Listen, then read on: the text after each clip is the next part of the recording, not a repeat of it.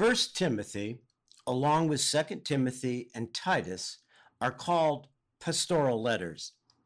They're attributed traditionally to Paul, but there's some good reason to believe that he didn't actually write them personally. They're called pastoral letters because he wrote them to two young pastors, two young proteges, Timothy and Titus. Unlike most of his letters, these letters were not written to entire churches. Timothy and Titus were of the next generation. These were the people who would teach the fundamentals of Christianity to a new generation that had not known Jesus, who had not known the apostles or Paul. These letters wrestle with the critical concept: how can a Christian, especially a Christian leader, maintain a level of ethical and spiritual integrity significantly above that of the surrounding culture, when at the same time we must be an active part of that culture? If we're not part of the culture, we cannot minister to others. We must find a way to balance the uniqueness of being a believer against the worldliness of being a member of everyday society. But these letters, although some say they were written in the early 60s, are quite likely to have been written 40 or so years later by followers of Paul. They contain language that might not have existed during Paul's lifetime, including terms that have to do with the organization of churches that emerged in the 2nd century. This includes words that refer to elders and deacons and bishops, concepts that did not fully arise until it's thought that Paul would have passed away. Here's something from the very beginning of 1 Timothy. The letter begins, as letters of that time and place did, with a greeting. Paul, an apostle of Christ Jesus, by command of God our Savior, and of Christ Jesus our hope. To Timothy, my true child in the faith, grace, mercy, and peace from God the Father and Christ Jesus our Lord. Now, Timothy is the son of a Greek father and a Jewish mother. He met Paul during what we call Paul's second missionary journey, and we read about this in Acts chapter 16. It was Paul who ordained him into the ministry.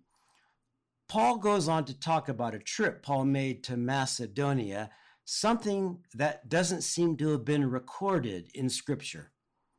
Some believe that this trip must have happened after the end of Acts, after he was released from prison. Now, this does lend some credence to the belief that Paul did write the pastoral letters, but that he wrote them as a very elderly man. In this statement, Paul tells Timothy to not fall into the practice of teaching pagan myths or to focus on genealogies of the Israelites, but rather to focus specifically on how to serve God through deep faith. He's to teach others to have pure hearts, clean consciences, and faith that is sincere. He is to be very wary of those who are ignorant of the faith, yet want to preach. He says this, "As I urged you when I was going to Macedonia, remain at Ephesus so that you may charge certain persons not to teach any different doctrine, nor to devote themselves to myths and endless genealogies, which promote speculations rather than the stewardship from God that is by faith. The aim of our charge is love that issues from a pure heart and a good conscience and a sincere faith. Certain persons, by swerving from these, have wandered away into vain discussions, desiring to be teachers of the law without understanding either what they are saying or the things about which they make confident assertions." Then, starting at verse 8, Paul makes it clear that the law taught by God and by Christ is there to stop us from doing wrong.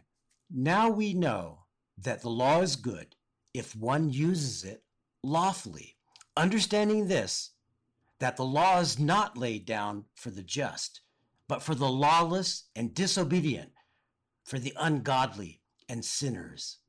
Keep in mind that Paul's talking about moral law here, not ceremonial law, as practiced by the Israelites and then the Jews. Next is what I'd like to focus on. This is shortened a bit.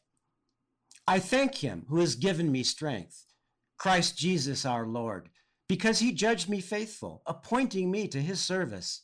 Though formerly I was a blasphemer, persecutor, an insolent opponent, but I received mercy because I acted ignorantly in unbelief. Jesus Christ came into the world to save sinners, of whom I am the foremost. But I received mercy for this reason, that in me, as the foremost, Jesus Christ might display his perfect patience as an example to those who were to believe in him for eternal life.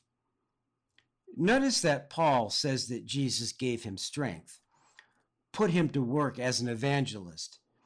And this was after Paul had been a great sinner, someone who had hunted down and persecuted Christians.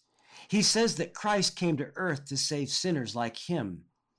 Importantly, Paul does not say that he sinned out of ignorance. He does not excuse himself. He ends by saying that Jesus Christ grants believers eternal life. This last part is what I want to look at closely. Let's consider this, quote, eternal life that all of us obtain as a result of being believers. That's what we claim, that we're saved by our faith, not our actions, right? Most Christians do believe this. Our actions, of course, are a very good reflection of our true faith. If we abuse others, if we're greedy, vindictive, if we take and refuse to give, then maybe our faith is an illusion. Maybe we're lying to those around us and lying to ourselves. But back to this, quote, eternal life.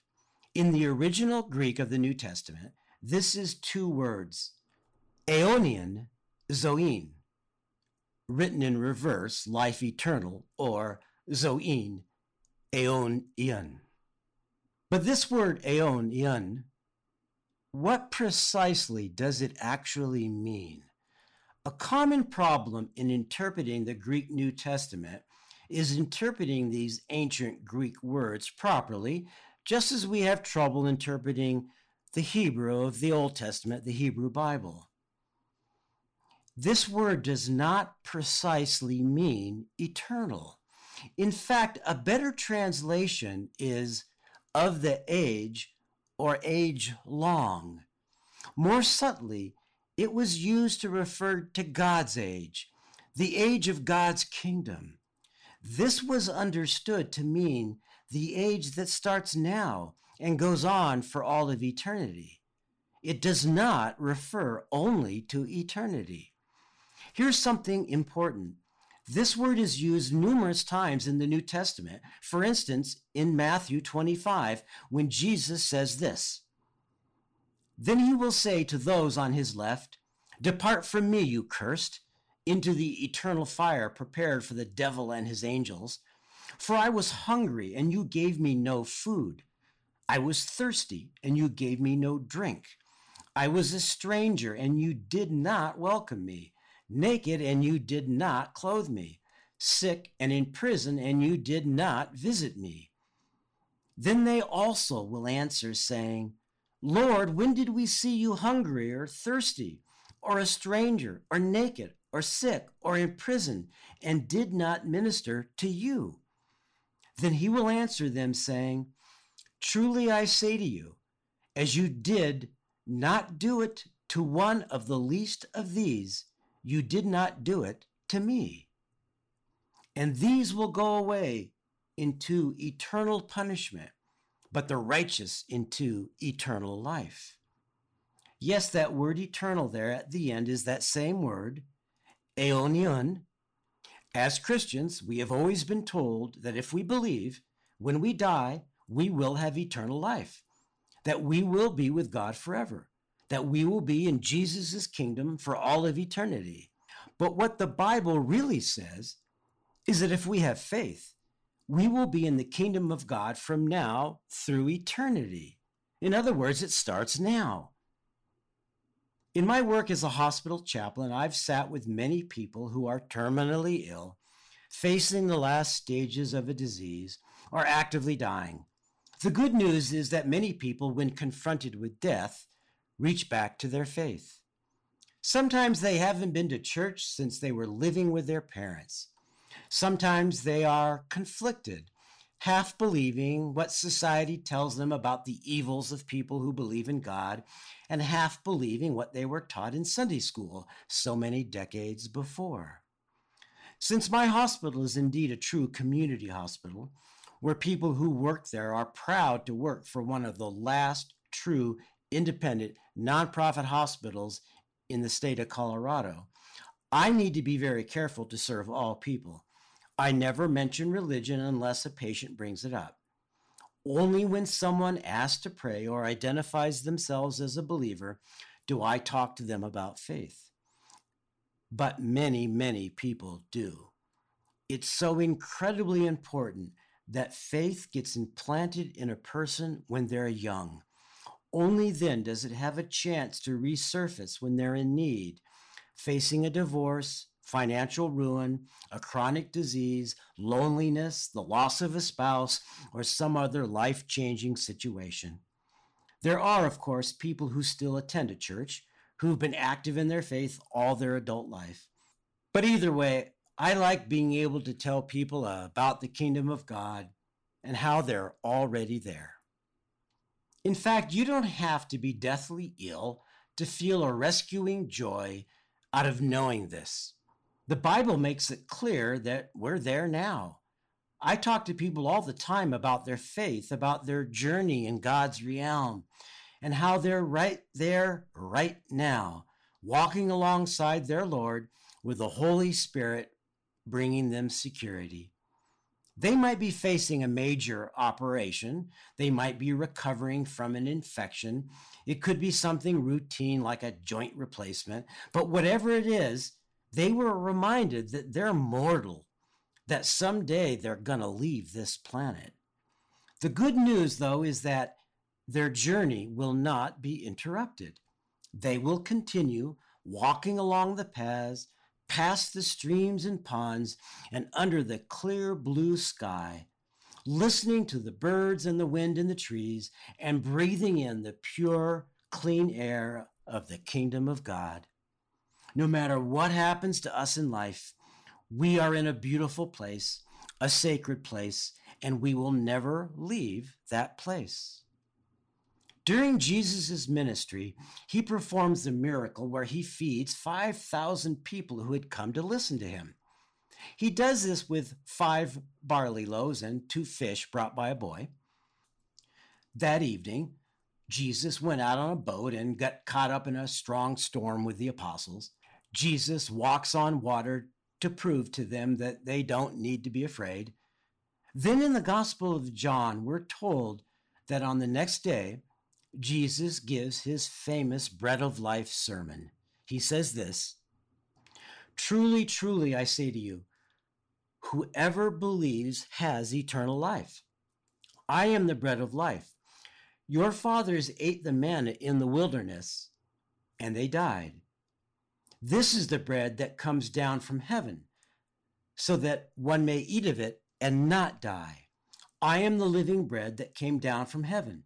If anyone eats of this bread, he will live forever.